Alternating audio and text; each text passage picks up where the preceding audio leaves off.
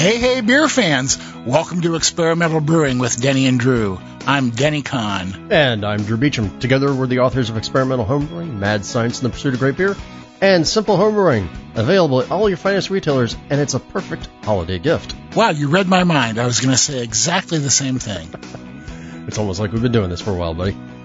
Yeah. Now, between the two of us, we have over 40 years of homebrewing experience. I'm the guy known for weird beer and strange ideas. And I'm the guy who's known for questioning the conventional wisdom and checking it out. On today's episode, we're going to handle our usual sort of announcements. We're going to go to the pub, and from there, things are going to go pear-shaped.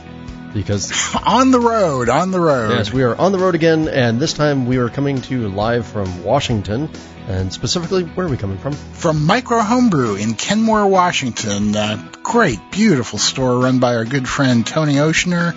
And we got a chance to be there with Annie Johnson and a bunch of other people for a brew day and did a lot of recording. So you're going to hear about our day at Micro Homebrew. Yeah, we even brewed a brew in a bag batch there. So yeah, we did. And Annie brewed the same thing on a Pico Z. So I'm going to be really curious to compare those two beers. The world famous now Pilpazon. There you go. World famous, at least in your mind. That's right. So, that's what we're up to. But first, we're going to take a break here and listen to some messages from our sponsors. We'll be right back, so please stick around.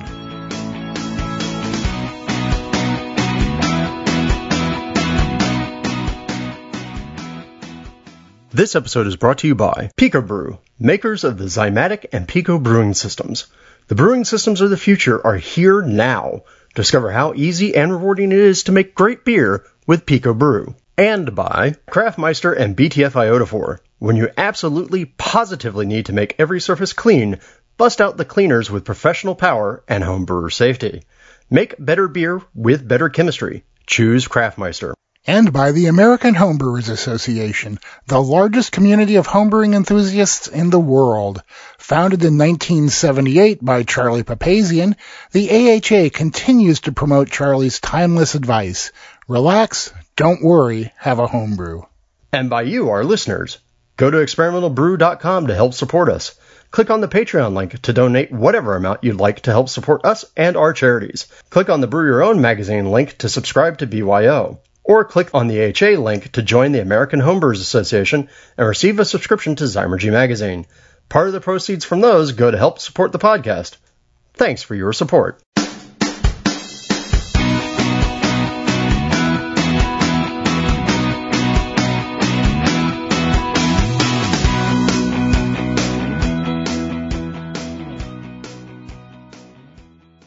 Welcome back, everybody, and we're going to kick off by letting Drew tell you about a new episode of the Brew Files that's out. Yeah, if you paid attention last week, we had a new episode. Brew Files 75 came out, and that was all about me doing a squashy saison at Transplants Brewing Company in Palmdale, California. And Transplants is known for wild and wacky stuff. All you have to do in order to get that sense is look at the logo that accompanies that episode. Yeah, no kidding, man. That's pretty wild. Yeah, the mighty Falcon's Claws, quashing a butternut squash. And you know, it was a really, really interesting brew day. They have a really great sense of fun there. You know, so sit down, you'll be able to learn that. And I also go through how I make the beer when I make it at home. And also what I really thought of the final product that we got to have at the 45th anniversary party. Which was a great party, man. I had a wonderful time. It was. Fresh celebration, too. Awesome times. But we'll talk about that later. Yeah. That's right. Another episode for that. I also want to remind you that episode 108, coming up about 4 weeks after this one, is an all Q&A episode, which you guys really seem to like, so we're going to keep doing them, and it's fun for us because we get to learn things and make fools of ourselves. But please get us your questions so that we can get them into the episode. You can send them to questions@experimentalbrew.com, and we'll be on the show. Or you can also call 626-765-1ALE, that's 1253, and leave us a voicemail, send us a text message, and leave your questions that way. Just make sure to let us know who you are. But one way or the other, get those questions in. We'll take questions in all formats and all various mediums. Hit us on Facebook, hit us on Twitter, hit us on Instagram, send us a message by passenger pigeon. Maybe even Morse code. I used to know that when I was in Boy Scouts. There you go. If I record it, I can probably translate it. Now, yeah, right. Now, don't forget that you can support the podcast by leaving us a review on Apple Podcasts. You can click the AHA, Amazon, Brewers Friends, or BYO links on the website, and by going to Patreon and pledging $1 or $2 or more to our charitable cause, which for this part of the year is... It's Chat with Champs. We just love this. It's a great organization that helps out kids with cancer to get them support and people to talk to. So please throw us a couple bucks and we'll pass it along to Chat with Champs, because kids having cancer is a terrible, terrible thing, and we need to do what we can to help. Yeah, as I've said so eloquently before and said in front of the good portion of the AHA, F cancer. Yeah, that's right. Okay, so I guess that about takes care of the announcements up front this time. So it's time to head over to the pub and talk about some really great beers we're drinking that we discovered on our road trip to Seattle. So stick around and we'll be right back. Wyeast's private collection release of global lagers covers the gamut of styles being brewed and celebrated around the world this time of year. 2575 Kolsch 2 from Germany produces a rich flavor profile and is suitable for a range of fermentation conditions. For international and American lager styles, 2272 North American Lager provides mild maltiness and a medium ester profile. And direct from the Austrian Alps, 2487 Hellebach Lager will create a rich, full-bodied, and complex malty profile sought after in many German lager styles. These Wyeast originals are available now through the end of December at your local homebrew shop. Find out more at wyeastlab.com.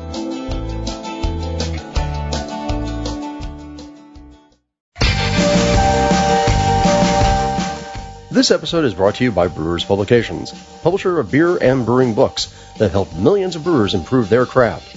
Visit brewerspublications.com to explore their catalog of trusted brewing resources.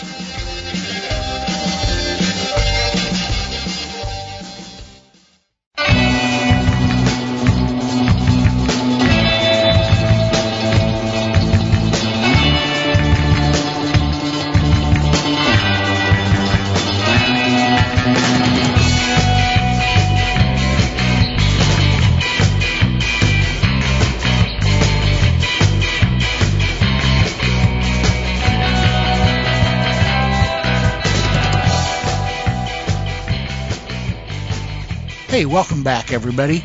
We are sitting here at the Experimental Brewing Pub at the corner of everywhere and nowhere in your town, wherever the heck you happen to be. And we are having a couple beers, both of them from Bainbridge Brewing, because we were so impressed by their beers when we were up there, huh? Yeah, well, let's set the stage. So you drove up to Bainbridge, and right. I flew on an airplane and left L.A. when it was like 94 degrees. I'm glad you added that on an airplane, because otherwise, who knows? Hey, I could have walked. I could have been walking the earth. Well, I just didn't want you to be flying without an airplane. Well, there you go. That's also possible too. But I got to Seattle, where it was slightly different, 54 degrees. Grabbed a ferry and trudged up a hillside from the ferry to one of the most warm and welcoming places I've been, and that might have been because I was cold and slightly wet and needed a beer. The Bainbridge Brewing Ale House there in Bainbridge is really, really a nice place. It's very comfy, and what a tap selection. I know. I immediately sat down, and I, of course, had a flight, and I think the thing that was funny was you beat me to the pub, and yes. And you got your own flight. Yes. And I sat down, and you said, oh, hey, you should try this beer, but otherwise I independently set up my own flight, and what ended up happening? The same beers. It's just amazing, isn't it? Yeah. Again, we've been together too long at this. I think that probably what happened was that I got some beers that I normally wouldn't have, just because all of Russell's beers are so outstanding. It made me want to try something out of the ordinary for me. Which, of course, is normal for me. So, yeah. And speaking of normal and out of the ordinary for me, I ended up having his pumpkin stout. Now, we just did the episode at the Brew Files about the pumpkin saison, or butternut squash saison, really. And so I'm not adverse to the idea of pumpkin beers, although I've had a lot of really terrible pumpkin beers. And this was really, really fantastic. And it was actually made as a blend between a pumpkin ale that they do, I think it's an amber. Yeah, I think so. And their regular stout, and it's served on nitro, and boy, was it beautiful. I mean, it's a pub special. Doesn't make it out very far, but it was just intriguing because it had all the best characteristics of a stout. You know, a little bit of that chocolate and a little bit of that roast character, a little bit of body, but then also all of those pumpkin spices and a couple of other flavors coming in, and all of it actually really mellow and mingling together in such a way that really, really worked. Yeah, man, there was nothing over the top about it, and my dislike of pumpkin beers is pretty well known, but I would drink another one of these anytime I had the chance to. Yeah, and now you can definitely drink a pint of what I had.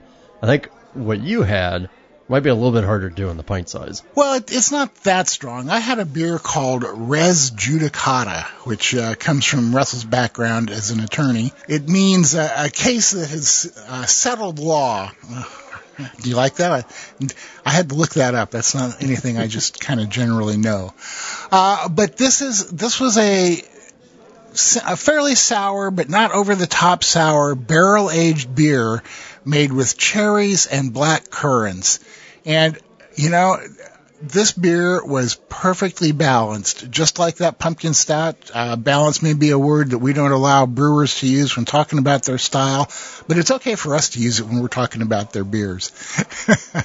This beer, I took one sip and my eyes just went wide because it was so perfect. And what is really interesting was that this beer had its beginnings at the 2012 National Homebrew Conference in Seattle when Russell was head of the North Seattle Homebrew Club.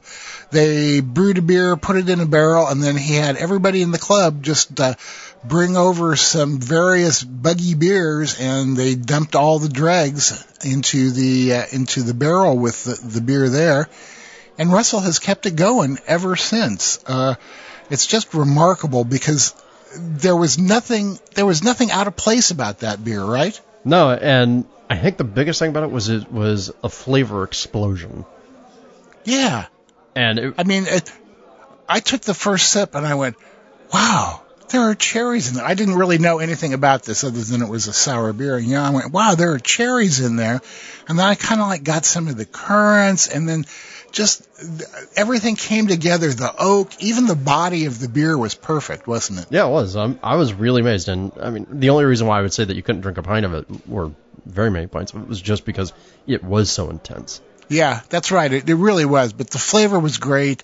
Admittedly, Bainbridge Brewing does not have a real large distribution beyond that area of Washington, kind of like the northwest area of Washington. Should you be lucky enough to find yourself able to drink any of Russell's beers from Bainbridge Brewing, do it. You will not be disappointed. And for those of our friends up there in the Seattle area, if you haven't discovered this place already, do it. Hop the ferry, go over to Bainbridge, sit there and go through all the taps they got in the ale house. You won't be disappointed. Yeah, and of course we had a great conversation while we were there, and we can't talk about it yet, but there were a couple of ideas kicked around for the Weird Beer or Strange Beer Fest. Their Strange Brew Fest. If you remember when we talked to Russell quite a while back, we interviewed him about some of his strange beers, like the Thai beer with stout noodles. I mean, come on. Does that rock or what? Yeah, well, and of course the Cool Ranch Doritos beer that we still get questions about. Yeah, man. Not too long ago, I even saw somebody on Facebook brewing the Cool Ranch Doritos beer, and we discussed with Russell why it's Cool Ranch Doritos and not regular ones. Yeah, and so we did discuss what his possible thoughts were for this year, and then I'm afraid I may have kicked over an idea that is both too perfect and shouldn't exist. Yeah, and too perfect and scary. I really hope it happens, because if it does, then I want to talk about it because, man, it's just, yeah. As I recall, Strange Brew is right around the first of the year, so maybe we'll get Russell on the phone afterwards to talk to him about it. I agree. It's so great. So now, from things that are great, let's go ahead and talk about some things that, may or may not be great, depending upon your point of view. So you guys may remember a few months back, I think in August, we talked about the fact that Craft Brewers Alliance was waiting for a buyout or waiting for ABI to exercise their option to purchase the rest of CBA. So remember, CBA is like Widmer, Red Hook, Kona, and a few other brands. And it stands for Craft Brew Alliance. Well, that's changed over the years. But but CBA had 30% ownership by ABI. And they had until August to decide to exercise an option. I think the option was something like $26 a share to purchase the rest of it, or they'd have to pay a $20 million buyout. So everybody was watching for that and waiting for ABI to pull the trigger on that purchase. And then August came and went, and ABI didn't. In fact, they went and purchased a brewery, I think, overseas. And so everybody was kind of scratching their heads at that. And, of course, CBA's stock took an immediate tumble. I think it went all the way down to about $7 per share. And just this last week, as we're recording, ABI decided that they were actually going to purchase CBA, and they purchased it at that lower stock price. And that was the final negotiation that happened. And if I remember correctly, looking at the calculations, it's something like they saved $200 million, even with the $20 million fine or penalty. And now it's in flight, but all those brands, Widmer, Red Hook, Omission, all these other ones, they're all now going to go and join what used to be the high end at ABI and is now called the Brewers Collective. So, again, with the not quite independent craft beer thing. Yeah, man, it's really too bad. There are a couple beers that Widmer makes that I really, really like, and you can find them around here deeply discounted most of the time. And I guess I just will not be able to purchase those beers anymore. Yep. And Jeff Allworth over at Beervana blog, he had a really great breakdown because he just released a book earlier this year that was about the Widmer brothers and the Widmer Way. And he actually included some outtakes from it to talk about the sort of fateful decisions and why some of the decisions were made and what this means. I get it. They were trying to save money, but at the same time, it still seems a little underhanded to do the whole, here, we're going to let you go, and now we're going to buy you at a discount because we knew your stock price was going to tumble. Well, that's the way business works. Yes, it is. And speaking of business, I think the whole time that we've been off running around either doing repeats or whatnot, there was the whole thing that happened with Founders. So folks will remember, we talked about Founders earlier this year when they had a racial discrimination lawsuit filed against them by one of their employees. Then things went bananas a few weeks back. Sideways, pear-shaped, any of those words. Yeah, it's not exactly the first phrase I would use, but we can't use my first phrase. Yeah. But it went banana pants because basically the transcript got released from one of the interviews from one of their GMs, where he refused to basically identify that the guy was African American, because he was saying things like, well, I don't know, I never asked him his history, I never asked him his for a DNA test or anything like that. And it was all, if you've ever been through a deposition, it's all stuff that you've been coached to do in a deposition, right? In a deposition, you're coached to basically not give any information, not volunteer anything that's a supposition on your part. But it was very, very bad optics to the point where the Founders employees in Detroit, where all this was kind of going down, were going to arrange a protest on the same day that the very last bottle release of Canadian Breakfast Stout was going to be released. And wait, you meant Kentucky Breakfast Stout? You said Canadian Breakfast Stout. Is that... No. Okay, sorry. Then continue. And this was all happening at that time. Founders said that they were temporarily shutting down the Detroit taproom for employee safety because, of course, stuff went viral on the internet and lots of things were flying around, and Founders was claiming that their employees were being threatened. No clue. They kind of doubled down in some PR statements and showing a lot of sort of bad faith in terms of, or not even bad faith, just bad optics and how to handle it. And then the woman that they hired at the beginning of the year to serve as a diversity and inclusion director, to handle training and make sure the company was doing things correctly, resigned with a scathing letter that she published, essentially accusing the company of basically only wanting to win the lawsuit, only hiring her because she was a black woman with that made for good optics that way, and not listening to any of the suggestions that either she or their PR companies were giving them about how to handle the situation. So that all happened while we were running around. The upshot that ended up finally happening was, remember, Founders just agreed to sell I think it was an additional 60% of the company to the Spanish brewery that had been buying them. So the Spanish brewery, San Miguel, they'd already purchased 30% of Founders. They were agreeing to buy an additional 60% and leaving the founders of Founders with 10%. So essentially, Founders would become a nearly wholly owned subsidiary. That deal doesn't close, though, until the end of this year. So it doesn't actually become official until December 31st of 2019. And so a lot of people were speculating what was about to happen, and what happens with this deal, because of, I don't know about you, but corporations tend to be sort of adverse to buying into controversy. Yeah. And sure enough, the week after their diversity director published that scathing letter and resigned, the brewery settled.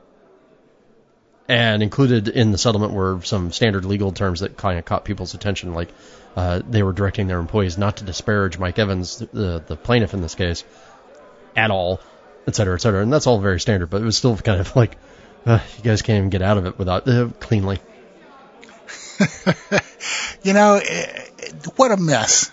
Oh, I mean, it's completely a mess. And if anybody wants to go learn the details, there are plenty of places that you can go learn more of the details about what was going on with the case.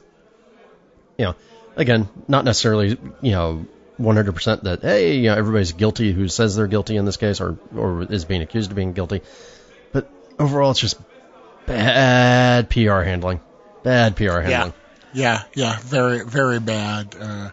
Hopefully their PR person will be replaced by someone who knows what they're doing. Well, I mean, at least if you look at that letter from their diversity director, it sounded like their PR people were telling them exactly what they should be doing, and they were choosing to ignore it.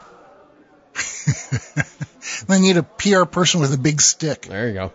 The Teddy Roosevelt PR firm. That might have complications.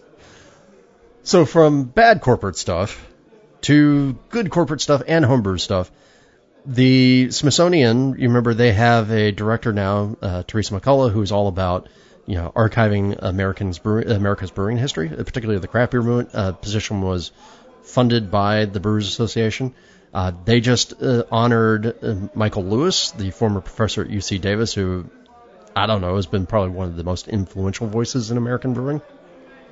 The number of people he's trained. But they honored him. They put copies of his books and a couple of other things into the Smithsonian Archive. So this is the same archive that has, Charlie's brew spoon and pots and whatnot in there. And it's just very cool to see this. And he was getting honored. And at the same time that as part of this whole honoring thing, they put together a panel to discuss American brewing history. And it was Michael Lewis, Charlie Papazian, Ken Grossman, and Jack McAuliffe from New Albion. So right there, which is because that was a long time ago, and a lot of you might not know about Jack. New Albion was, one of the very first microbreweries. It was the craft breweries, whatever you want to call it. Yeah, it was the first independently founded microbrewery. So the other person who was also in the panel was Fritz Maytag, who bought Anchor when Anchor was failing, and is credited usually as the guy who sort of kickstarted the American craft beer movement. Jack McAuliffe is the first guy who basically opened up his own brewery and opened up this tiny little place in Sonoma. And if you ever make it up to Russian River, you'll see the New Albion sign in Russian River because they held on to that piece of history. And it's just really cool to see like a chance where you can actually have this conversation with all these people who were there at the very, very beginning of this whole thing. It must have just been a fascinating discussion, man. I wish I could have been a fly on the wall for that one. Yeah, if I can, I'm going to try and figure out if there's some way that we can get some more information around it. But at the same time, if you get a chance, you can actually now go to the Smithsonian, and they have a whole exhibit dedicated to American craft beer. That's really cool. I mean, as it should be. Exactly. So I think it's nifty. I love the fact that our history is being preserved, and I also think that Teresa McCullough is doing a hell of a job getting it out there and holding on to it. Yeah, man, everything that I've seen from her, I'm really, really impressed at her work. Let's also remember, it's got to be a hell of a job because brewers aren't always the best at record keeping and history keeping. And let's face it, they're often drunk, so they don't know what they're talking about, right? There you go. Precisely. What are we talking about? I don't know. I think it's time for us to go. Man. I think so, too. We're going to take a break here, and when we come back, we'll be getting into the first segment that we recorded at Micro Homebrew on our trip to Seattle, talking to Tony Oshner. So stick around. We're going to be right back. Getting accurate measurements of your beer is one of the keys to improving your brewing. The Pro Series hydrometers from Brewing America will help you help your beer. These American-made NIST traceable hydrometers are accurate, easy to read, and the kits come with a cleaning brush and cloth and a borosilicate test flask that uses half the sample size of most flasks. That means less beer for testing and more beer for you. Brewing America is a small, family-owned business of husband and wife veterans, so when you buy a Brewing America hydrometer, you're not only getting a great piece of equipment, you're supporting the people who support America. Brewing America hydrometers are available on Amazon or at www.brewingamerica.com. Mecca Grade Estate Malt is a craft malt house owned and operated by the Klon family on their beautiful Central Oregon high desert farm. Their 8th generation Oregon farming family grows and malts all of their own specialty grain, creating malts that are rare, remarkable, and bursting with flavor. Malt is the foundation of your beer, so why settle? The best beers deserve Mecca Grade. For more information, please visit meccagrade.com.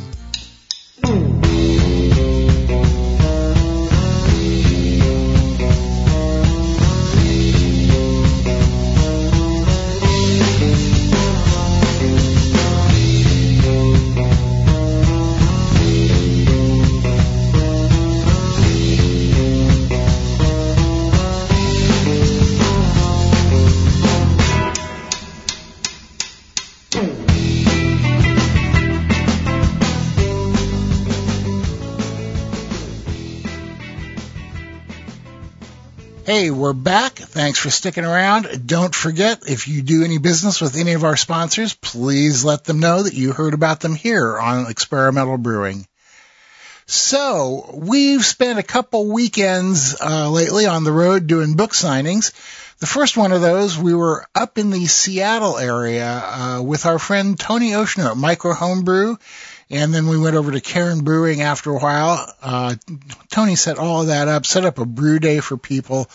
He's a great supporter of the show and our efforts, and we really appreciate it, Tony. If you're listening, thanks a bunch, buddy. Yeah, and to set the stage for people, Tony owns Micro Homebrew. It's in Kenmore, Washington, and it is one of the better homebrew stores I've been in terms of, both a local place, but, also in terms of support, equipment, cleanliness, organization of it, and just the ability to be able to find whatever it is that you need. And let's not forget knowledgeable staff, too, man. That's Those true. guys really know what they're talking about. Again, if you're in the area, check out Micro Homebrew. It's a really, really nice store. And, he had stuff in there that I didn't even know that I needed that now I want. Exactly. That's always the problem with it.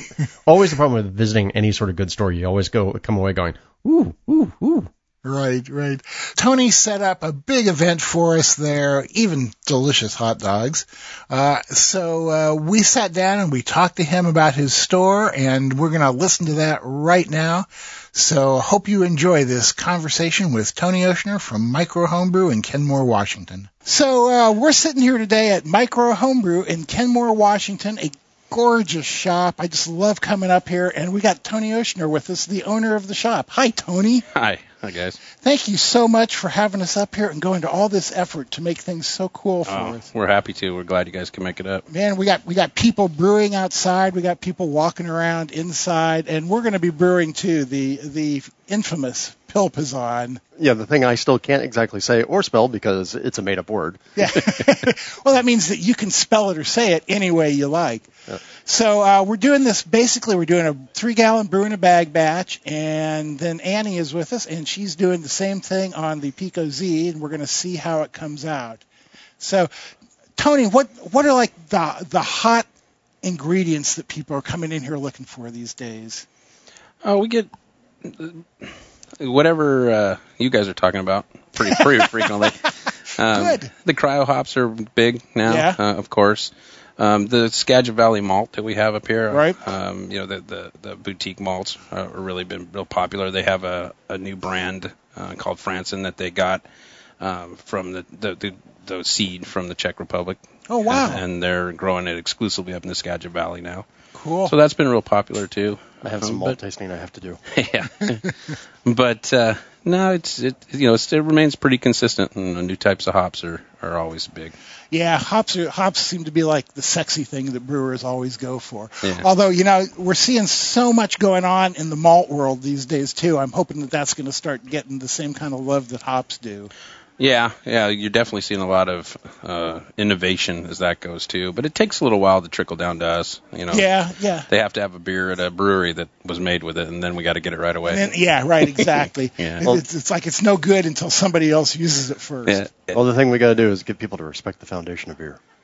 Malt. There you go. Yeah, well, there you go. Good luck with that. I know, Yeah. I've been trying for years.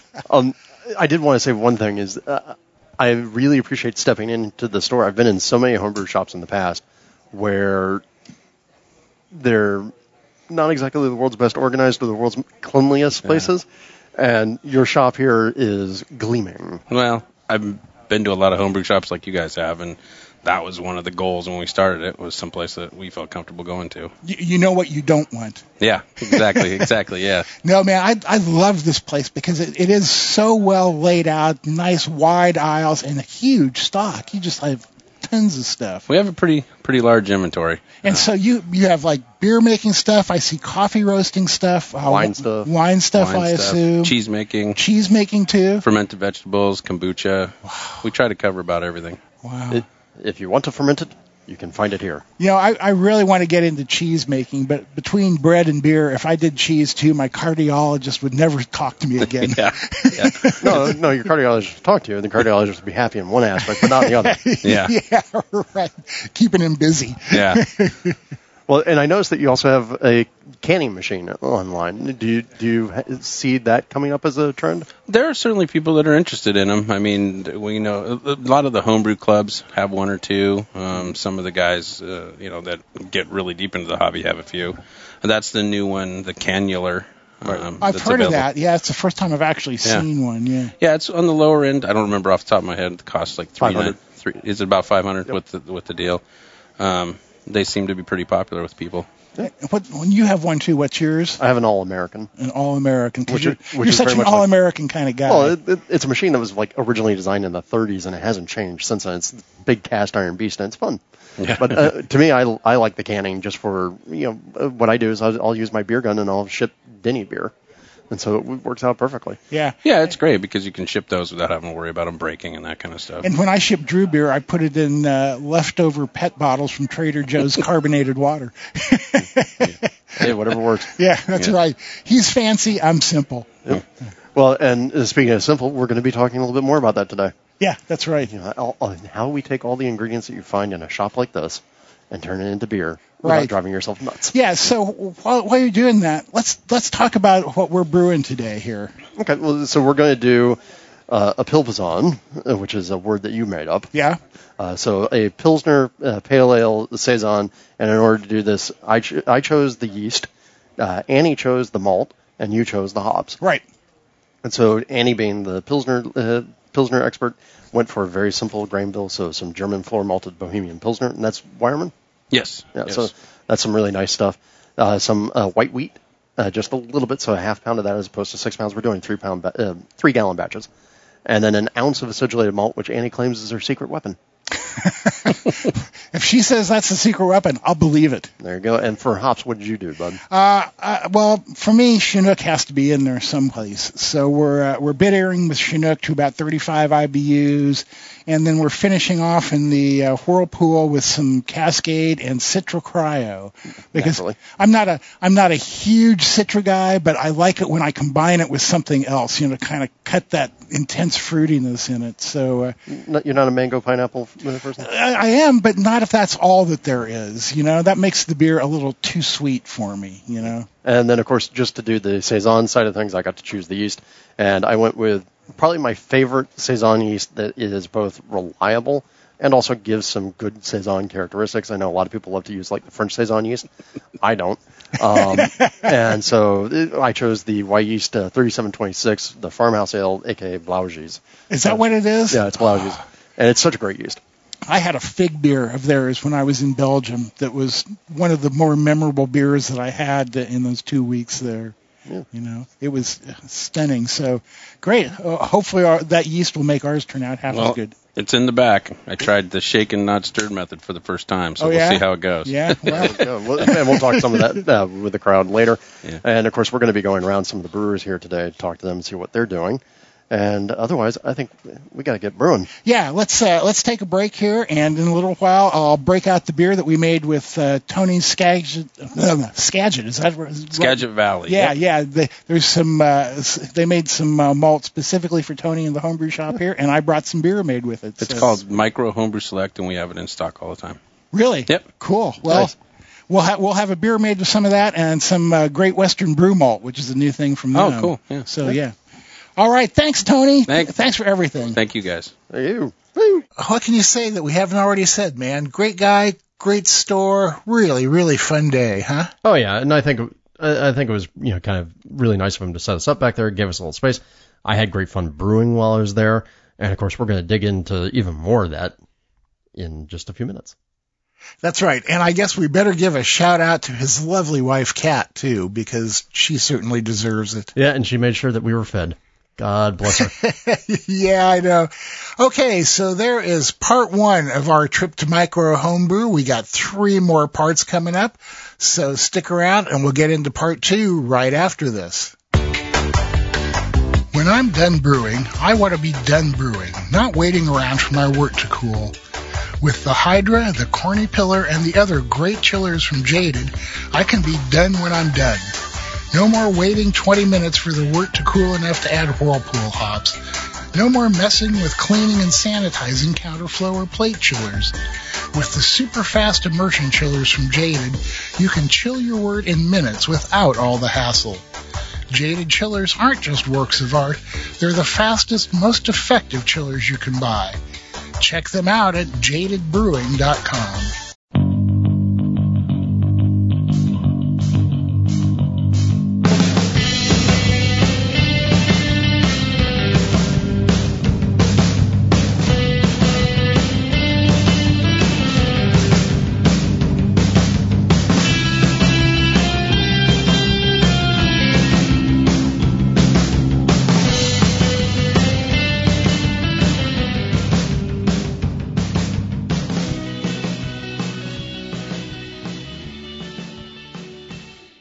Hey, thanks for sticking around. In this segment from Micro Homebrew, we sat down with Annie Johnson to taste some of my beers that I had brought up and to talk about a philosophical question, a little story that I'd heard that I was kind of interested to relate to brewing. I just want to say that you guys were very kind to me on those beers. Well, I think it was still good.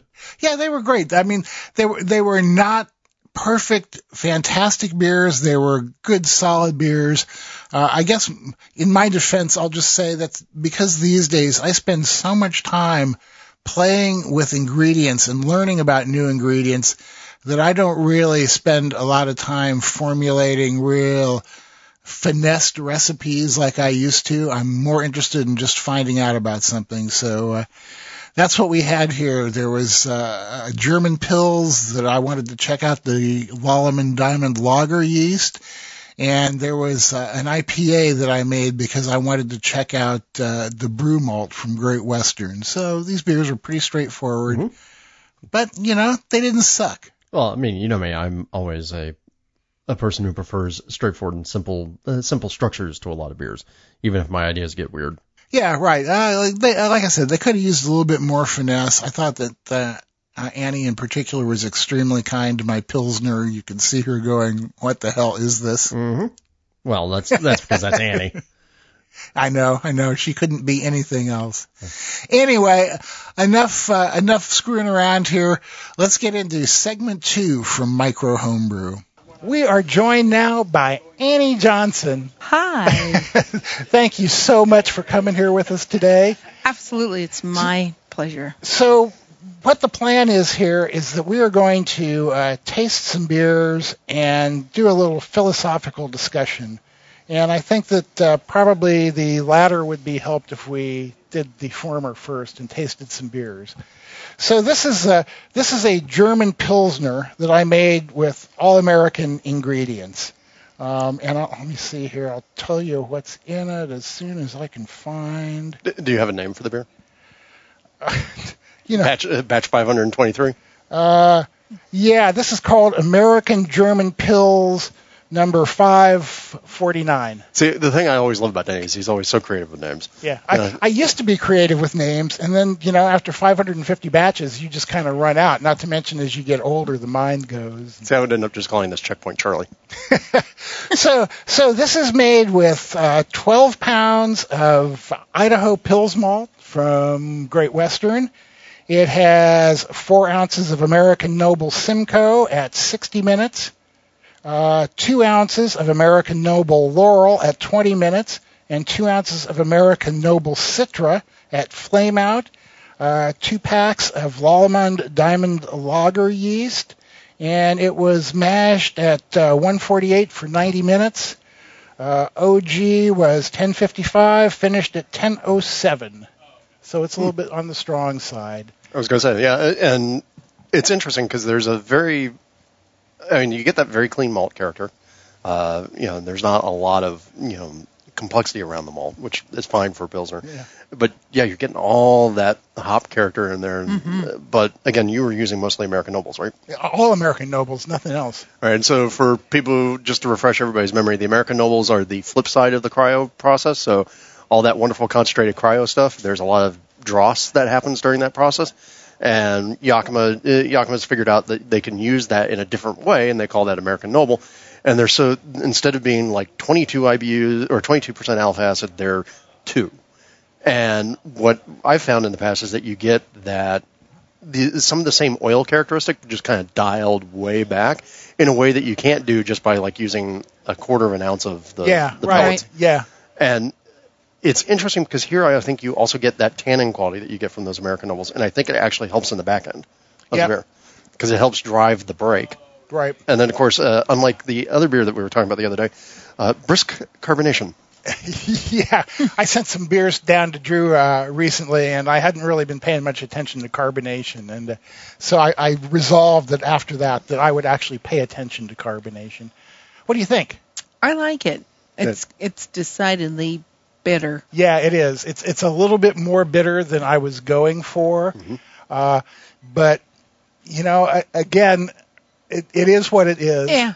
And I use the boiled Hiver water profile from Brew and Water, which lends itself to a fairly bitter beer because that's what I like. It's refreshing. I do like it. Yeah. I like those American Noble hops. Oh, aren't they great? Yeah. I mean, you can, because they act like German hops, but then you get a little bit of that, fruity American character out of them way in the background. Yeah. Well, I tried the Palisade, and I think that was my favorite. Well, Palisade already kind of starts off noble-ish anyway to start with. So. And it was really good in the Pilsner. This is excellent. Yeah, really? Nice job. To me, I would. Thank you. Have you been brewing long? To me, what I would end up calling sometimes too long, and we're going to get to that in a minute. Well, and to me, what I would call this is instead of calling this an American Pilsner or American German Pilsner, I would almost think that there are a lot of breweries out there that are trying the idea of the India Pale Lager, right? Mm-hmm. And most of those suck. I'm just going to be frank. Most India Pale Lagers are no good. This, I think, you could actually bill in that way, and this would deliver what you're expecting because it does have that bitterness to it. Yeah, and still has that hop character, and still is very much a lager.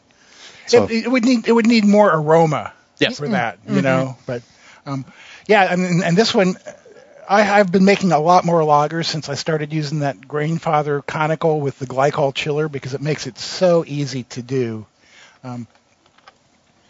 We're not actually sharing beer; they're just kind of taking it. So, thieves, stop thieves! We can't help that. But no, let's talk philosophically though. Yeah. I know a lot of times people here in America will do, this is our American spin on something, and usually, of course, in America that means, hey, I've added hops. Right. Annie, since you are the Pils queen. Hey, you're the one who has the official recognized title. That's right. You know, I mean, She's a pill. but since you are the official pills queen, what do you think of people trying to do those spins? I think sometimes they work, and sometimes they're just flat out disasters.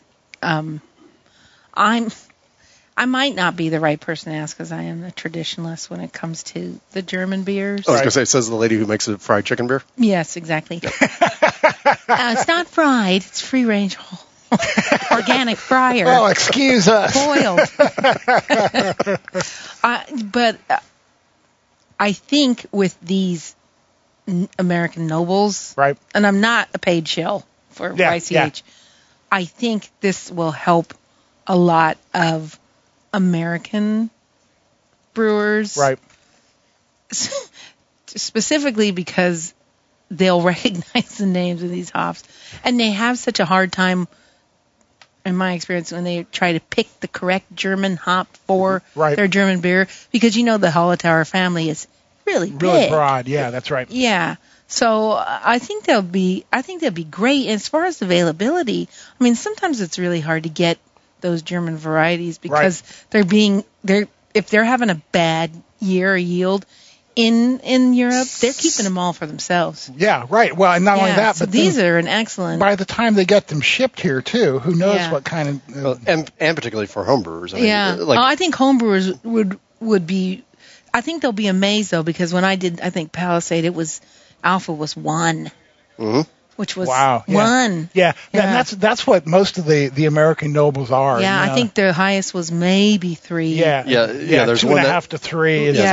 Most of them are like 2.2, 2.8, 2.9, and they're almost like here's a self-built governor to help you not overdo what you're trying to do. But I think these could be used in American brewers' versions of Kolsch. Mm-hmm. Kolsch, and other types of beers. But the way things are going now, here in the States, it's almost anything goes. Which is sometimes a good thing and sometimes not such a good thing. I'm going to fully admit that I do not like lactose in beers other than stout. Yeah, I think that you're not the only one. I think that's a 3-for-3 vote across the table. Yeah. I mean, there's some. I'm okay with hazies. I'm okay with a lot of stuff, but the milkshake IPA thing I haven't gotten yet. And I get it, and I think we've talked about this a lot. This chasing trends versus being truly an innovator. Right. And there's so many other questions that go when you're running a business, and I gotta sell beer. God damn it. Can we cuss on the show? Sure. Don't worry. But I just, those are a turn off to me. Yeah. So let's try this other one. This is kind of like halfway between a pale ale and an IPA. I think that would be called a strong pale ale these days. Or a weak IPA. Let me see what it ended up at. I don't have that written down. So this is made with 12 pounds of... 11 pounds of the Skagit Valley Micro Homebrew malt that Tony sells here, made specifically for them. It has a pound of Great Western Brew malt, which is a new malt from Great Western that is kind of like a cross between honey malt, except it has a tartness to it in the back end. It is bittered with an ounce of Chinook, and then it has an ounce of Mosaic Cryo, Citra Cryo, and Simcoe Cryo, an ounce each of those at Flame Out. Cryo and cryo and cryo. But you know what's amazing in this beer? Boy, is that Chinook. You taste that Chinook. Yeah, I love Chinook. I know. I mean, for an American West Coast, ale, as far as I'm concerned, it's got to have Chinook in it. And it's got to have something crystallish in it, which is what the brew malt is doing in this one. Yeah, it's like the house hop of a PNW. And I also like to point out that I use 3 ounces of cryo in this. And Yakima Chief says to use half as much cryo as you would T90. And what I have found for my taste is I have to use at least as much cryo as I do for T90 because I want it to really pop at me. I was going to say, you want to really sing. I mean, Yakima says to use half those regular T90 pellets, or half the amount of the regular T90 pellets in order to mimic the character that you get out of the T90s. Right. In this particular case, what I think a lot of American brewers and a lot of American homebrewers are going to want to do is like, I want to step on the gas. Yeah, well, and that's what I did. I had a freezer full of cryo, and I wanted to do it. So, I really like this beer a lot. I do too. This is something I could have on a and the brew malt adds a really interesting quality. There's kind of like a little honey note up front, and then as it finishes, you get some of that tartness from the malt. Yeah, see, and I totally get what you're talking about with the Chinook. I mean, like for me, years ago when they first started to release those first wave of low cahumolone hops, like when Amarillo and those things first started to appear, which is now over a decade, I started making beers with those, and I never felt like the bitterness was quite right if I was going for a full bitter beer. And what I decided was I need a little bit of that raspy note. So almost all my IPAs, where I'm trying to go for that West Coast bitterness, the primary bittering hop will still be Warrior because I'm me. I bitter almost everything with either Warrior or Magnum.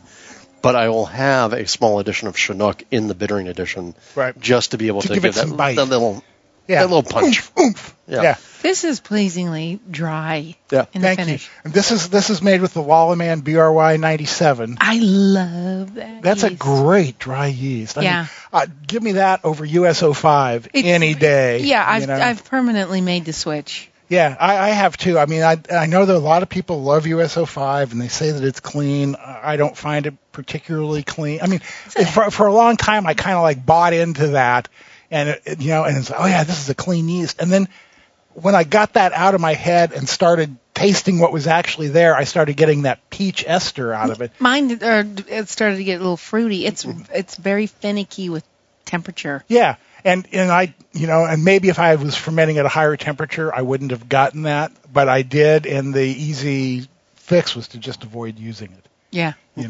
Same. Okay, so here's a story I want to tell you guys. And then we'll discuss. Yeah, Drew hates it when I get into the grandpa stories. Yeah, it's a little bit like, back in my day, we were wearing onions on the belt, which was the fashion at the time. Okay, so I heard an architect on the radio the other day talking about his approach and changes to his profession over the years. And he told this story to kind of illustrate it. It's like when you first start fishing, you go out and you want to catch the most fish, right? And then you do that for a while and you move on to the next phase, which is where you want to catch the biggest fish, right? And after a while, you move on out of that, and you get to the phase where you want to catch the most challenging fish. And after you go along through that for a while, and you mature and get older, what you find is that what you really want to do is just walk along the river and look at the fish. I was going to say, I thought it was really you just want to sit in the boat and drink beer. That's exactly what my brother said, too. So, and I have decided that I am like pretty much at the walking along the river phase with my brewing. It's like I don't care about proving anything. I don't care about, what other people think. I just care about my observations and my own enjoyment of it. So where are you guys on that continuum? I might be close to where you are.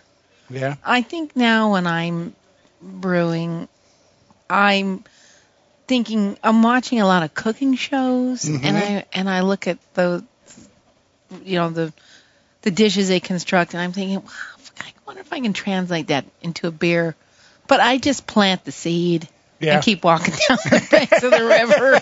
Yeah, that's a really good way to put it. Yeah, and I find I'm going back to things I did when I first started. Right. The thing that I think some people say, well, that's easy, and I'm like, I like that beer. Yeah. I'm waiting for the revival of the American Amber. If anybody is, I've been praying for the revival of the American Brown for at least 6 years. I love that one too. I like those. The first beer I ever won an award for was an American Brown, and I always brew it this time of year, every year. And it's not that I plan to brew it. It's just that I kind of get this urge that I want that beer around. The leaves are changing. The temperatures are crisping up. That's right. I'm ready for transformation. Yeah, brown yeah, beer. yeah. With the amber, there's a brewery in Seattle that makes a red ale that's close to the one. My absolute favorite is the Jamaica from Mad River, and up here, and they make it, and I just like looking at it because it's so pretty. You should. Looks like the leaves. Dig up my Waldo Lake amber and brew a batch of that and see what you think. Okay. That's one of those that I just kind of like whipped out on a whim for. Does it have Chinook in it? I don't think it does. You we'll have to fix that. But it's a pretty hoppy amber. I had a friend who used to do this trail race around Lake Waldo or Waldo Lake in Oregon. And we would go and camp out and support her as she did this race. And so I brewed this beer for her to have something to drink when she. This is like an ultra marathon. I'm picturing the level of support of Denny standing along the roadway with a pint of beer in his hand, going, "Go! You can run this." Actually, it was a bottle to pour some for anybody who wanted it. But this race started at 5,000 feet elevation, went as high as 9,000 feet, and it was like something like 35, 50 miles long. Oh, I did that last week. Look, I'm yeah, me too. Look, I'm often impressed by the limits of human stupidity, but there are some things that are beyond the pale. Well, it depends. Everybody gets to pick their own stupidity. Oh, Jesus, people take a look at like what I do and they go, "What? You waste your time doing that?" Yeah, I do. Yeah. I'm reverting back to the classics. Yeah. That good old Cascade Centennial combo. Right. I love that. Exactly, and that's why in the beer that we're brewing today, we're finishing with Cascades. Yeah. But that's kind of where I'm at too.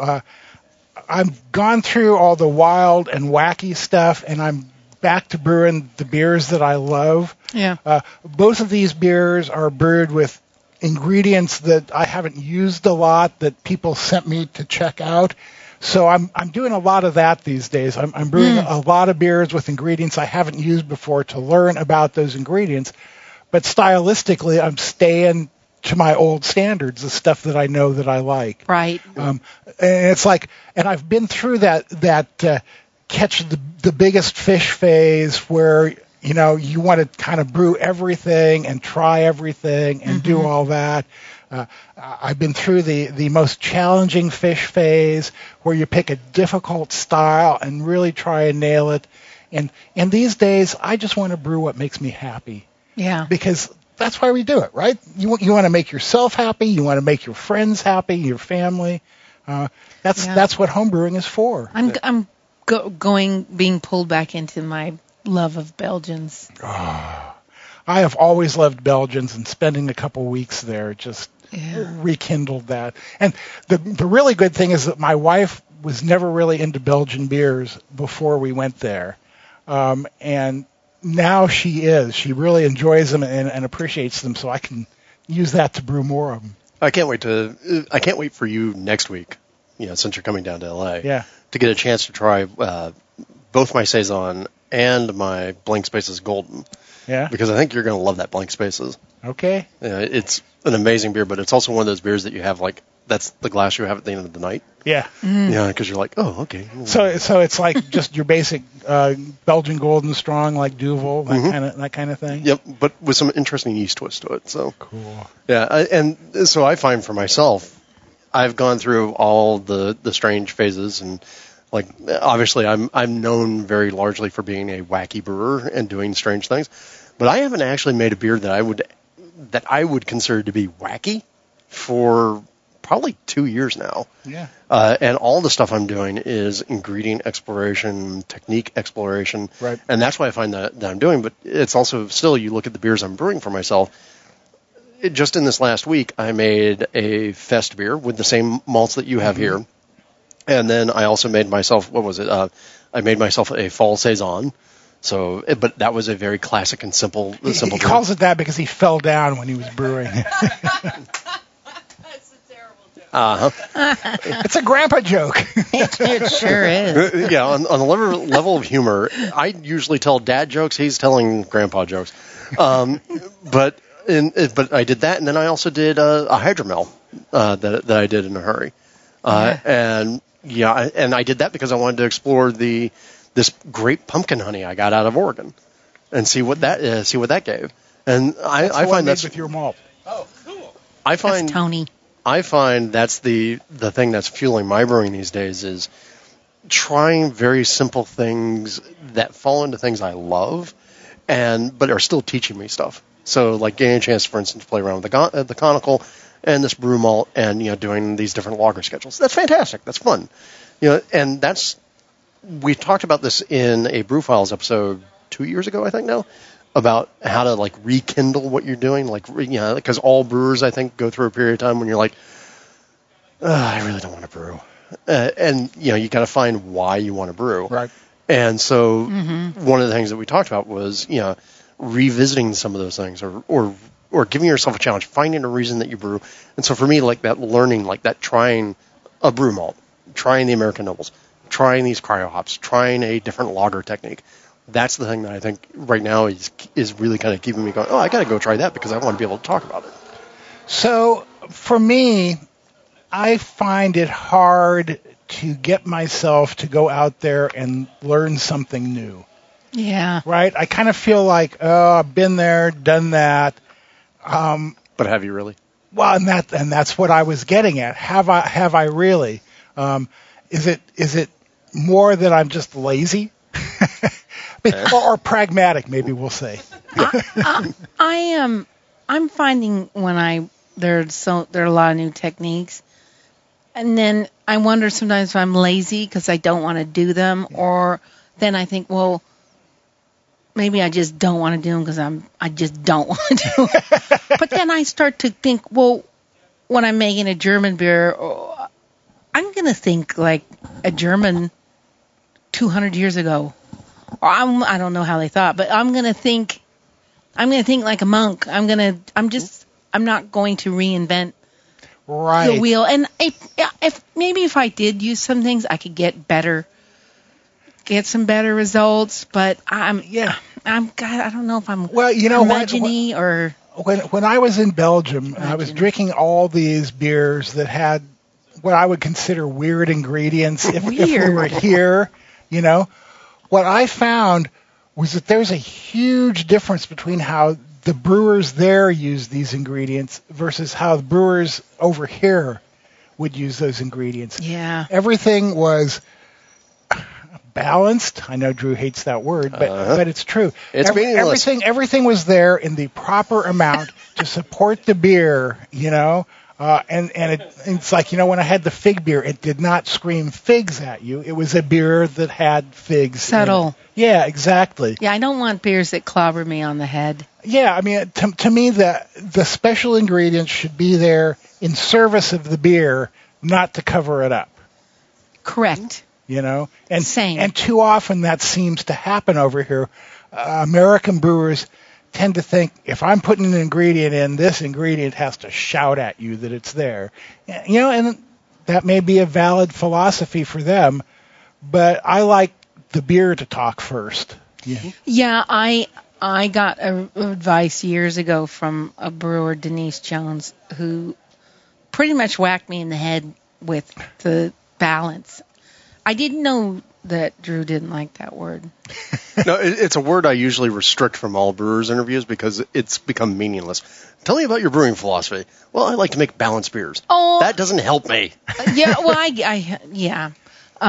but I understood what she meant when she was talking about not forgetting the importance of the malt versus the hops, right? And what you're making, and a lot of brewers in the States here really push those.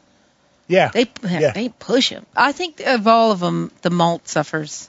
Yeah, well, and we were talking about that with Tony earlier too. Is that malt seems to finally be coming into its own and getting the respect it deserves. I mean, we got all those good, those small maltsters. Yeah. I mean, Tony has this Skagit Valley malt made specifically for him here, available all the time, and it is a delicious malt. Yeah, I've talked about several times on the show already. I just got back from Mechagrade, where they have been. I love their malt. Yeah, I love their malts, and they are developing new ones. They are actively working on it, crossing the full pint that they normally use with other malts and seeing what they can come up with. We did a blind tasting of 4 different beers made with straight full pint crossed with Maris Otter, full pint as the mother crossed with Violetta as the father, and Violetta as the mother crossed with full pint as the father, right? And even though those 2 beers were using the same malt cross, the flavor was drastically different. Yeah. And in all 4 of these beers, there was a big flavor difference. Yeah. Well, so, it's like, thank goodness that is happening, and that people are realizing what you can get out of the malt. Well, and we're seeing, not only the micro maltsters that we got, like Skagit Valley here, Mechagrade, Valley Malt, all these other ones that are out there, Epiphany from Admiral. And Admiral. Root Shoot in Colorado. Yeah, by the way, that's amazing that we have that many.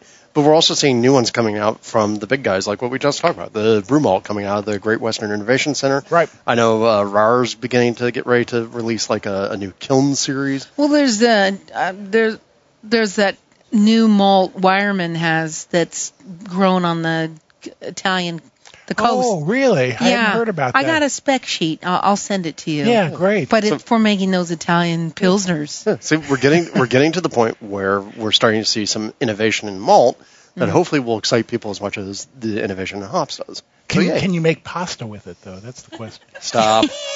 Now, well, I say that only half jokingly because, Mechagrade grows both red and white wheat, and most of their red wheat that they grow goes to Japan to make noodles. Really? Yeah. I'll take it. So is there anything else we should kick around, or should we just get back to working on our brew? I'd like to talk about low dough. Okay. Low dough mofo. Oh, that might be a whole long conversation. Yeah, and I just want all of our listeners to realize that Annie said that, I didn't. Warm fermentation of your lager. Oh, you mean like what I'm doing right now back in California? Yeah. It's not that bad. Actually, this Pils was fermented like at 53, but oftentimes I go a lot warmer than that. Oh, yeah. My general schedule for a Pilsner is like 53 for like 4 or 5 days, kick it up to 70, 72 for 4 or 5 days, then crash it down to 33 for 35 for a week or two. Yeah, mine just went 50 for 3 days, 53 for 2 days, 55 for a day, and it's up to 60. Wow. That's pretty. See, that's pretty one of those nitpicky. fancy techniques I don't have the patience. I programmed it in. Yeah. I was going to say with the fermenters, Technology. with the fermenters Drew and I are using, it makes it really easy to do that kind of stuff. I got to get one of those. Yeah, you do. We'll talk. But I would back to the malt. And you mentioned Valley Malt, which I'm not familiar with. Massachusetts. And they're kind of the ones who kicked off the micro if you have a local maltster, you should write them and visit them. Yeah. Because they love visitors. I was going to say they that. need help. Yeah, malt makes a huge difference. These guys are out there making cool stuff for you.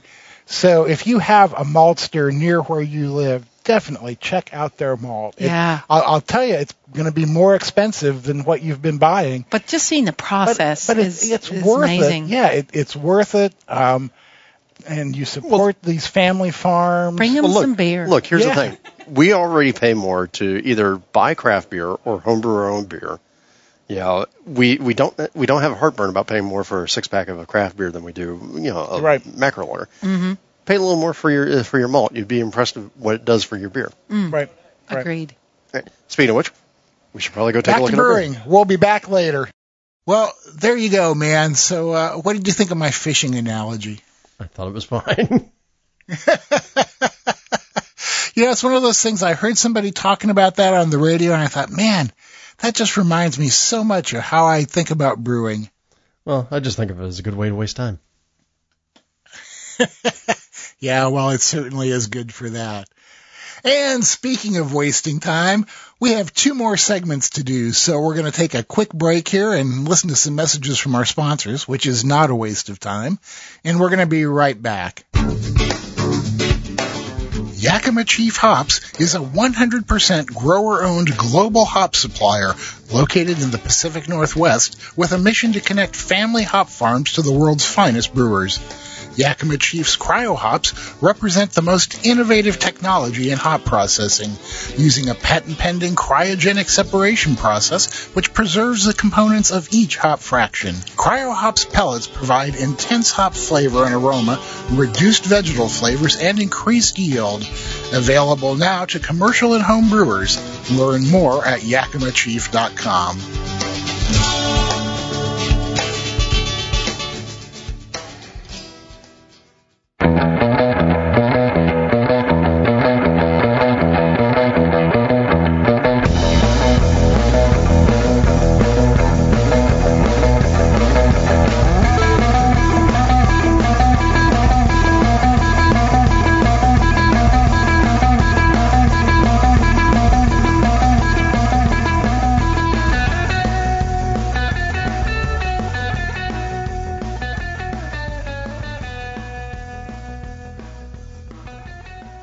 In this next part of the show that we recorded at Micro, we're going to be talking with listener David Prestwich. David's wife, Laura, contacted us a little while ago to tell us how much David loved the show, and we sent him a book that actually came back in the mail because they move around a lot due to his job.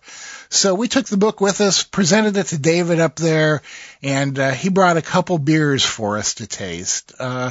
Pretty interesting beers, and he's a real dedicated brewer, isn't he? Yeah, he is. It's always great to meet a dedicated brewer, and it's always great to meet somebody who brings us beer. Yeah, that too. So go grab a beer yourself, unless you happen to be driving now, in which case that would not be a good idea. And listen to this part of our show from Micro Homebrew up in Kenmore, Washington, talking to David Prestwich.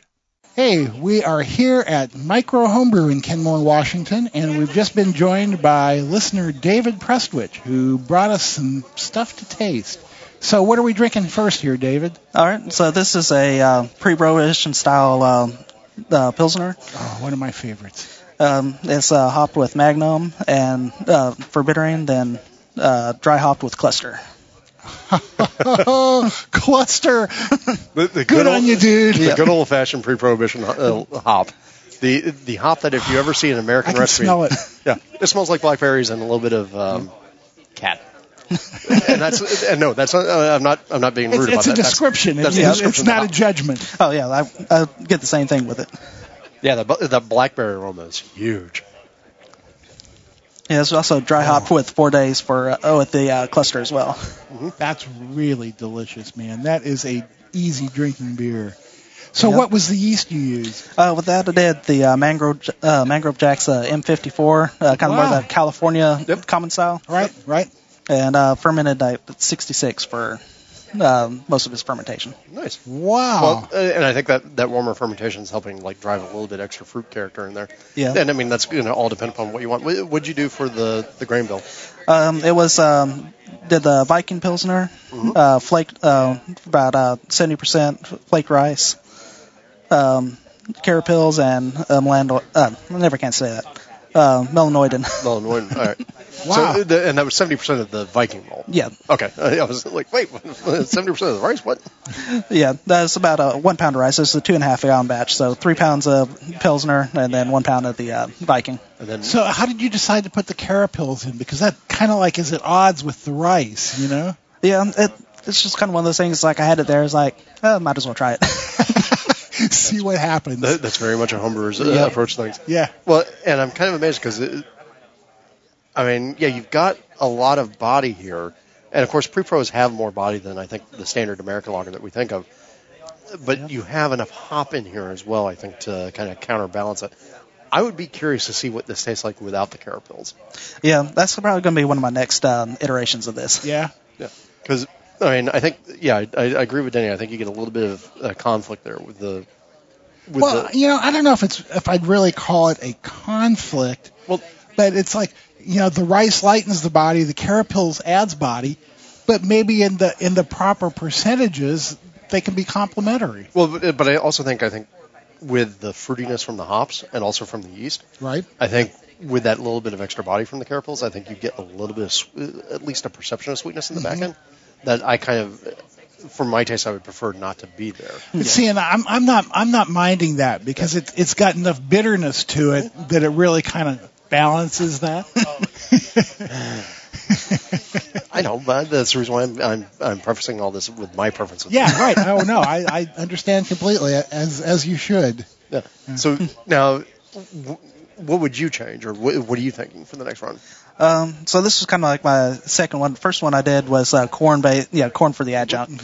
Decided to go for race. That gives a lot of sweetness. Yeah, that's kind of what it was kind of killing me with the last go round. I think with the next one, the Caterpillar is about the only thing I can really think of too much. This kind of ends up being nice, just easy. Oh yeah, quick, easy drinking one. No man, this is like the beer that I want to have when I'm sitting on my deck in the summer. Yeah, you know. Yeah, now it just needs to get warm back outside again for it. Yeah, well, good luck, man. 9 months. Yeah. I was gonna say you guys still have a lot of force heating, so maybe you're not sitting on the deck, but you're sitting in a warm house now. Really, this is October in the Pacific Northwest. It's going to be a while before we get warm weather again. I don't know what you're talking about. I live in Southern California. Yeah, I know. You wouldn't know.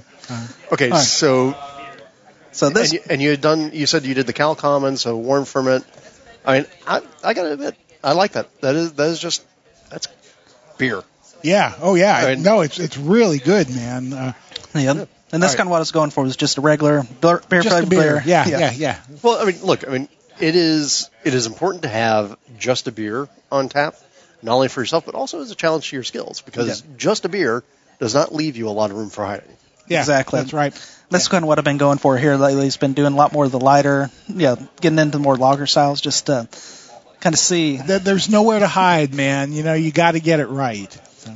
Okay, so what is this other one here? Okay, so this is actually not what I intended to bring here. This is my kind of Oops Oktoberfest. Oops Oktoberfest? Yeah, so Oops the Fest. So it's the problem I have with it is the bittering. I think I had a couple beers before I measured out my hops. And I think I've been put 0.025 ounces instead of 0.25 ounces of Magnum. Oh. Yeah, that would definitely do it. I mean, actually, surprisingly, I don't think it's overly bitter. I think. What was so? Walk us through what the recipe was. Okay, with that one, this one I actually don't have the recipe here with me because I thought I was bringing a cider instead of. So from what you can remember, do you remember the malts roughly? I mean, you don't have 100%. So I believe it was the Viking Pilsner malt, Munich, light Munich and dark Munich. Okay. Light chocolate. And I think that's it as far as the malts. What was the yeast? The yeast is actually the Oslo Quake yeast. That's what I was going to guess. Yeah. Because it really has that character to it. Well, because what I was wondering, there's this not. I'm trying to think the best way to put this that's going to not sound weird to everybody, but it's roasted. Tangy? No, I was going to say roasted butternut squash. Roasted butternut squash? Mm-hmm. Yeah, it does have, but it doesn't have many esters, but it does have a kind of slight odd ester to it, wouldn't it? Mm-hmm. Yeah, I mean, you can really tell that it's quake yeast in there for sure. And so with the quake, how hard did you push the temperature?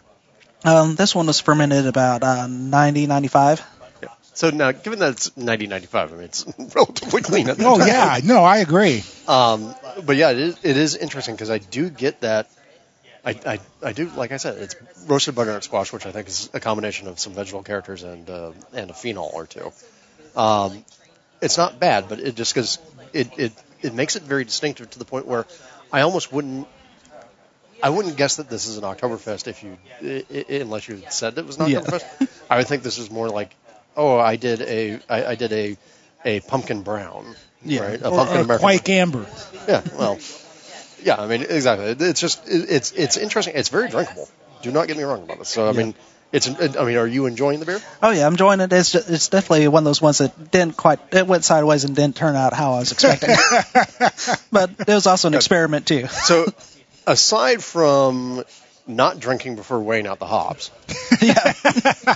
and remember, both Denny and I preach the idea of no drinking until you're either done, which is what Denny does, or no drinking until you've gotten everything sort of on the downslope and everything's clean and ready to go, and all you got to do is chill, which is me. what else would you change? Okay. So, yeah, as far as that, the timing with that was actually about a week before I was getting prepped for it. So it wasn't even on brew day. I think the next time I would do this recipe is I'd actually want to switch over to that M54 yeast and see how that works with it. Yeah. Yeah, this was kind of the testing the Oslo, kind of the supposedly lager-like qualities with it. So it's like I was saying, man, people keep telling me about Quake yeast being clean, having lager-like qualities, and I have not encountered that myself yet. Yeah. I've had a couple that are, but I think most of them aren't trying to push up in the 90-95 range for it. I think they're operating a little more restrained, like 80. Yeah, and I think that helps sort of keep some of it down. Yeah, and it also kind of I think depends on the strain too. You have certain ones like the Scari Quake, it actually operates down in like the 55s, 60s, and people see a lot of people are getting some pretty good results with it that way. So how many strains of Quake did you tell me you had? I think I'm up to 26 right now. Good Lord. That's like crazier than Drew. Yeah, but I can dry them and I can stick them in that little cooler over there and carry them across country with me when I'm traveling. So they are hardy little bugs. So, all right. So we're thinking a change up in yeast, go for more traditional yeast as opposed to Quake. Anything else? Well, and of course the hop change. Yeah. I think that'd probably be my first stop, just to kind of see where it stood there, and then figure out where I wanted to change it from there. Yeah, right. I mean, again, like I said, if I were presenting this to people, I wouldn't say this is an oops Oktoberfest. I would say, here, try my spicy brown. There you go, spicy brown. I like it. Yeah. Like, remember, half of brewing is trying to brew towards a target, and then realizing that you've missed the target and just telling everybody that you did something else. Yeah, that's right. Yeah, this is how I intended it to be. I really appreciate you taking the time to bring us some beers here. This is fantastic. I love it when people bring us beers. I know, man. It's really interesting because it's like I was saying earlier, I'm kind of like locked into brewing what I know that I like. So when people bring us beers to taste, you get a chance to try some other stuff that's out there. So and get ideas, get inspired, see what other people are doing that you might like or what you might not like in your case. Yeah. Yep. Denny is grumpy this way. I know what I like, man. I've spent nearly 70 years figuring that out. There you go. But I really do appreciate you taking the time to bring this here to us, and yeah, it's fun. Yep, definitely. Yeah. Thanks a lot, David. Not a problem. Cheers. Nice people, and man, are they into brewing. Oh, yeah. I mean, again, part of the reason why I like doing this stuff is I like being able to nerd out with people all over the place without their eyes glazing over. So these events are always so much fun to me because, we get to run around and meet people who are, as deeply weird as we are. And what I really like is just sharing the joy that they have in brewing. I mean, these guys are totally into it and really enjoying it. And I have to admit that when I talk to somebody with that kind of attitude, it kind of revitalizes me. If I'm feeling a little bit cynical or burned out, it's like their excitement is infectious. It's the same thing like what you're talking about earlier. Like, we're doing a lot of ingredient exploration, and that's a lot of what I'm doing to fuel my brewing, my enjoyment right now. And but to go and meet other people who are having great fun in other ways, it's illuminating. Right. It is. It is indeed. Okay, time for one more break here. And when we come back, we're going to be tasting a beer that a listener left for us. And unfortunately, he couldn't stick around until we got to tasting it. But Drew and Annie and I did it and gave him some feedback on the beer and some ideas for where we might want to go with it. So please stick around. We'll be right back. Are you having trouble finding enough time to homebrew and give attention to the other important things in your life? Is your newest brewed IPA experiment coming at the expense of other obligations? Don't neglect partner or pet. Brew with the Genesis Fermenter. Learn why at genesisfermenter.com and find them wherever Brewcraft USA products are sold.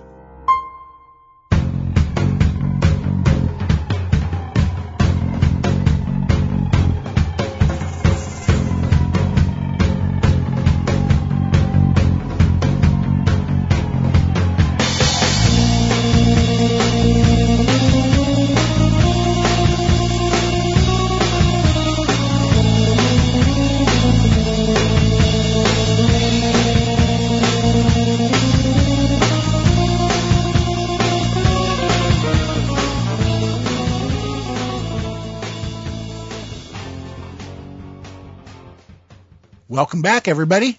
Before we get to the part where we're tasting John's beer, we want to play a little bit of interviews we did with some of the people there brewing that day.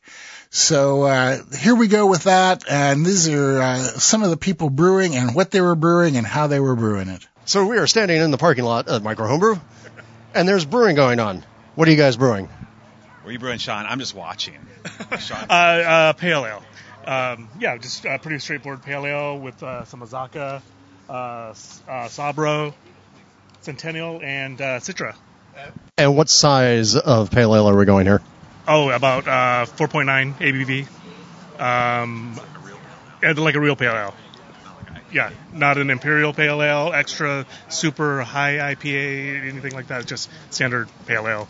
And not even like the strong pale ale. And I noticed that you're using a Grainfather, yes, which of course I love. But when you were unloading this morning, you were uncertain, right? Yes. I have not been the most consistent of brewers, so I think the last time I brewed was probably here at the shop 6 months ago or so. So it's been a little bit.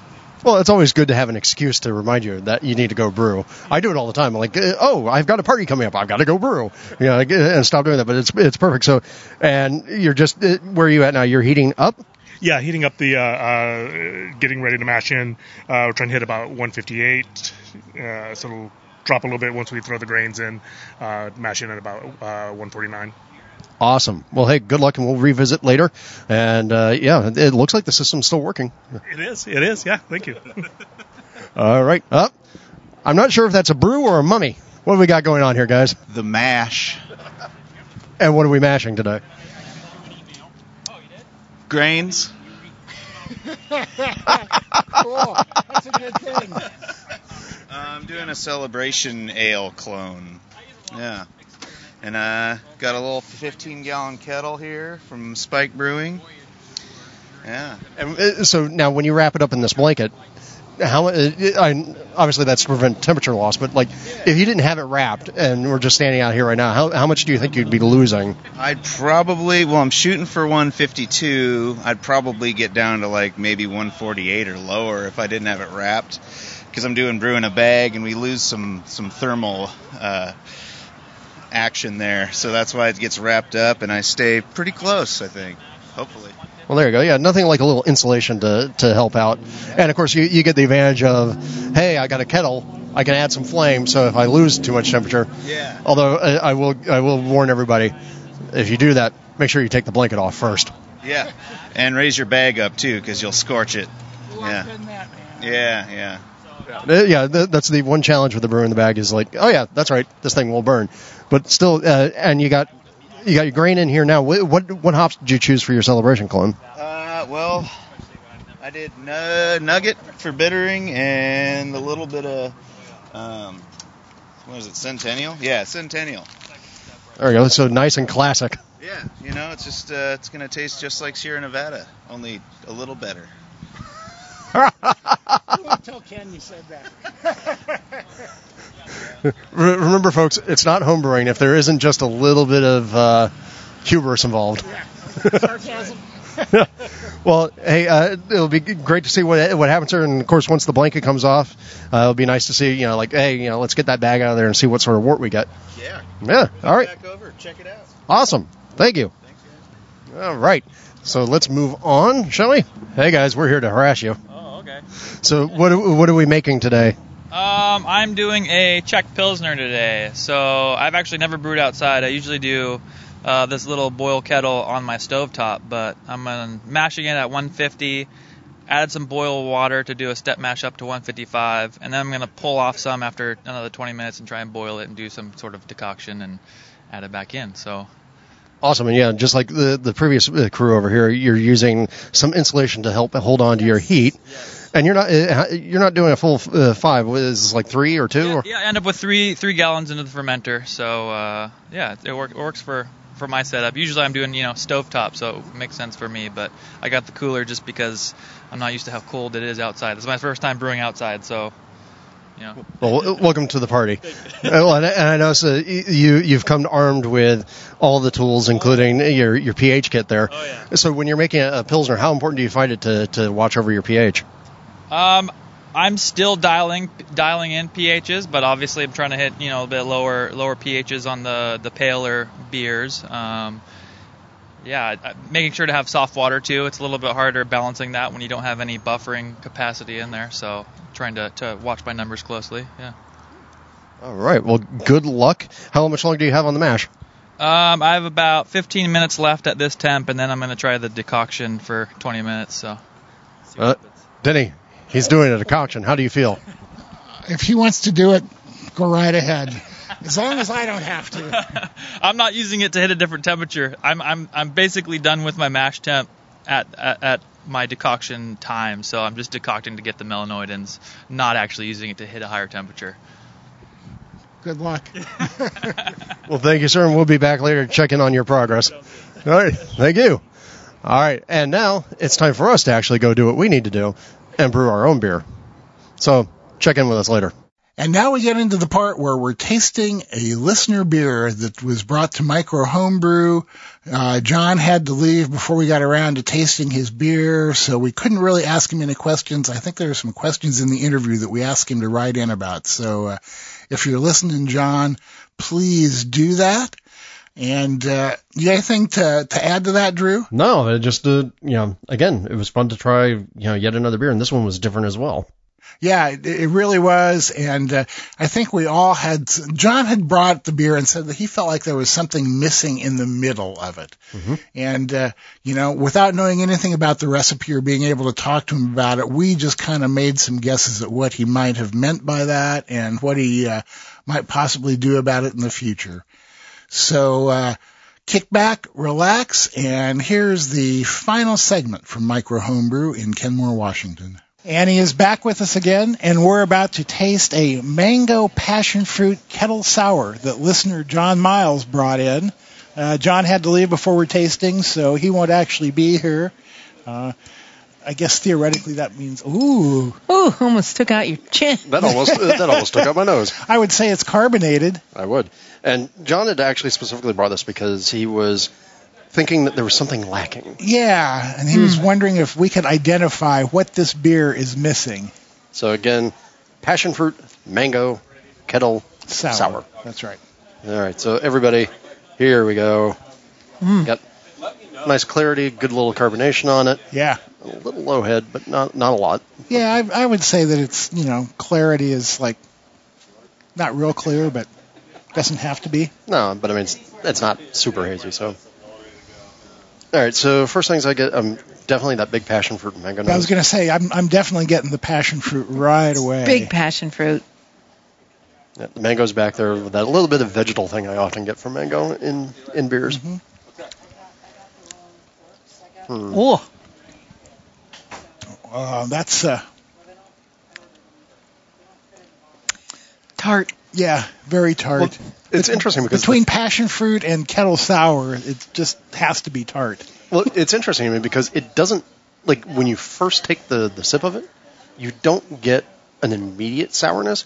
It's like after it hangs on the tongue for about a half a second, then suddenly it's like sour, and it becomes less lactic-y and more citric as it goes on. What I get, it immediately remind me of the canned Lipton iced tea. Oh, really? I don't think I've ever had that. So. I mean, I'm getting the tea, but specifically that brand. Wow. No, I know exactly what you're talking about. Yeah, or the freeze-dried Lipton iced tea. And also that lemon crystal-y flavor. That's it. Yeah. Which is the reason why I'm saying it goes more citric than lactic. Which normally I think with kettle sours you go very lactic. Yeah, right. When I first had my first sip, I thought it tasted salty, but I'm not getting that now. No, and I'm trying to think. I actually think the biggest challenge with this one to me is the fact that when you get down to the finish, I mean, the sourness is very clean, but the sourness is very, very dominant by the time you get to the final flavor. To the point where, I mean, I haven't had a sip now for a good 30 seconds. But it's still lingering. Yeah, that sourness is still hanging in there. Yeah. So let's say John says there's something missing, and since he's not here, we can't really ask him about that. John, when you hear this, write in and tell us exactly what you meant by something missing. It's a heavy oxidation note in them. Is there? Lingers. You're going to have kind of that honey? Yeah. Yeah. I don't taste it until it's a very end. I'm just trying to think. I like it, though. I love the aroma. Yeah. Yeah, I mean, right up front, I mean, it reads exactly on the nose what you'd expect. Yeah. Mango and passion fruit. More passion fruit than mango. But, I think my problem with it is that when you get down to the back end of the beer, it's just all that one note. Right. It's that one note that hangs out there, and it's just... I mean, and that can often be an issue with kettle sours, yes. too, you know? Yes, they are very one note. So how would you suggest fixing this then? Like, or what would you do if this was your beer, Denny? Boy, that is a really good question. I know, knowing that fruited kettle sours are not your thing. Yeah, well, and I don't know what he used to sour it, you know. Maybe a different souring agent. Passion fruit being very tart, he may need to moderate the amount of passion fruit that he's using. Or moderate the amount of sourness that he's generating. Yeah, right. One or the other, you know, because they kind of just reinforce each other, and it may be like over the top right now. I wonder if he used the Good Belly. Yeah, just the simple probiotic solution. Yeah, a lot of breweries and people seem to be using that. Well, because it does have a number of different lactobacillus style cultures in it, and is relatively inexpensive, say, in comparison to, say, buying a big batch of lactobacillus from one of the yeast companies. I think, for me, I like the fruit character in it. Right. I want more in the end. And I'm not as much of a fan of the sour character in it. Right. So what I would want to see... More mango? No, yeah. That's more mango. I'd like more mango personally. I'm also not a big mango person, but that's my own predilection. What I would really like to see is I'd like to see the fruit character held up at the level that it's at, and pull that back end sourness down a little bit. So maybe a little less aggressive in the kettle souring. Like, I'd be curious to see how many hours this was held. Right. With the culture. See, because obviously more time, more lactic acid. And I think what we're getting is all that lactic acid in the middle, and then we're getting citric acid in the finish from the fruit. And so I think you could back a lot off the lactic and allow that citric to really kind of play your main star in the souring. Yeah, or a bunch of crystal. No. I didn't really mean that, John. But please write in. Tell us what your recipe is and how you made this beer, because it would be a lot easier to give you suggestions if we knew what you did, as opposed to sounding like idiots and telling you to do something you're already doing. Well, I wonder if maybe a little more chloride, like a little chloride in the water. It's very thin. Yeah. Yeah, isn't that typical for a kettle sour? I know, but I'm thinking just for this one, if you wanted to make this feel like a more rich experience, like to have that back end support, I think maybe a little chloride in there would also help bump up some of the perception. So, John, here's a suggestion. Try pouring the glass and adding just a tiny pinch of calcium chloride to your glass and see what you think about that. That's a really good way to test and assess water additions. I mean, gypsum and calcium chloride, it's easy to do that with. However, don't do that with chalk. No, don't do that with chalk. If we all just were having a discussion about the difficulties of chalk in beer. Yeah, earlier. right. So don't do that. But I would say, for my taste, John, and it's like what really matters is your taste. For my taste, I would say that this beer is about 75% there. When you say there's something missing, I don't know if you mean missing or something just not quite right about it. So that's why we need to hear from you and let us know what it is exactly that you think this beer needs. Yep. I think it's opening up a little bit as it gets warmer. But no, I see where there is a hole. Well, again, I think the hole is there's no mid palate support. Exactly. Yeah. That's it. Yeah. Exactly. So I mean, basically, once you get past that initial fruit character, everything goes acid, and then there's nothing to kind of help carry you through to the finish, and it just goes, hi, acid, the whole time. Yeah. So yeah. I think if you got more mid-support, reduce the lactic character just a little bit, that fruit would come up a little bit more, you'd have a little bit more of that body, and then you'd be able to actually have an actual flavor evolution as you're going. So that's my suggestion. All right. John, I hope that was helpful to you, and please shoot us an email and let's talk, buddy. Ta-da. John, I hope you were able to make heads or tails of that and maybe take some useful info away from it. And if not, at least, come away with more questions that you can send us so that we can hopefully do something useful. Yeah, right. And if we were totally off the mark, then you can also write in and tell us that we had no concept of what we were actually talking about. And we won't be offended because we get that all the time. Absolutely. I guess it's time to get out of here, so thank you all for listening to Experimental Brewing. You can catch all of our latest adventures and writings by going to our website, experimentalbrew.com. And don't forget you can follow us on Twitter, where we're at EXP Brewing. We're on Facebook. We're on Instagram. Drew hangs out on the homebrewing subreddit and the Slack homebrew channel. I spend a whole bunch of my time over on the AHA forum discussing beer with people. If you want to ask us a question or suggest topics, recipes, experiments, or rant and rave, you can email us at podcast@experimentalbrew.com, or if you want to talk to each one of us individually, I'm Denny at experimentalbrew.com, and he's Drew at experimentalbrew.com. And, of course, you can always leave us a voicemail at 626-765-1AL. And don't forget, we have the Q&A episode coming up, so please get your questions into us one way or the other. Until next time, remember to always brew experimentally. Or brew wacky.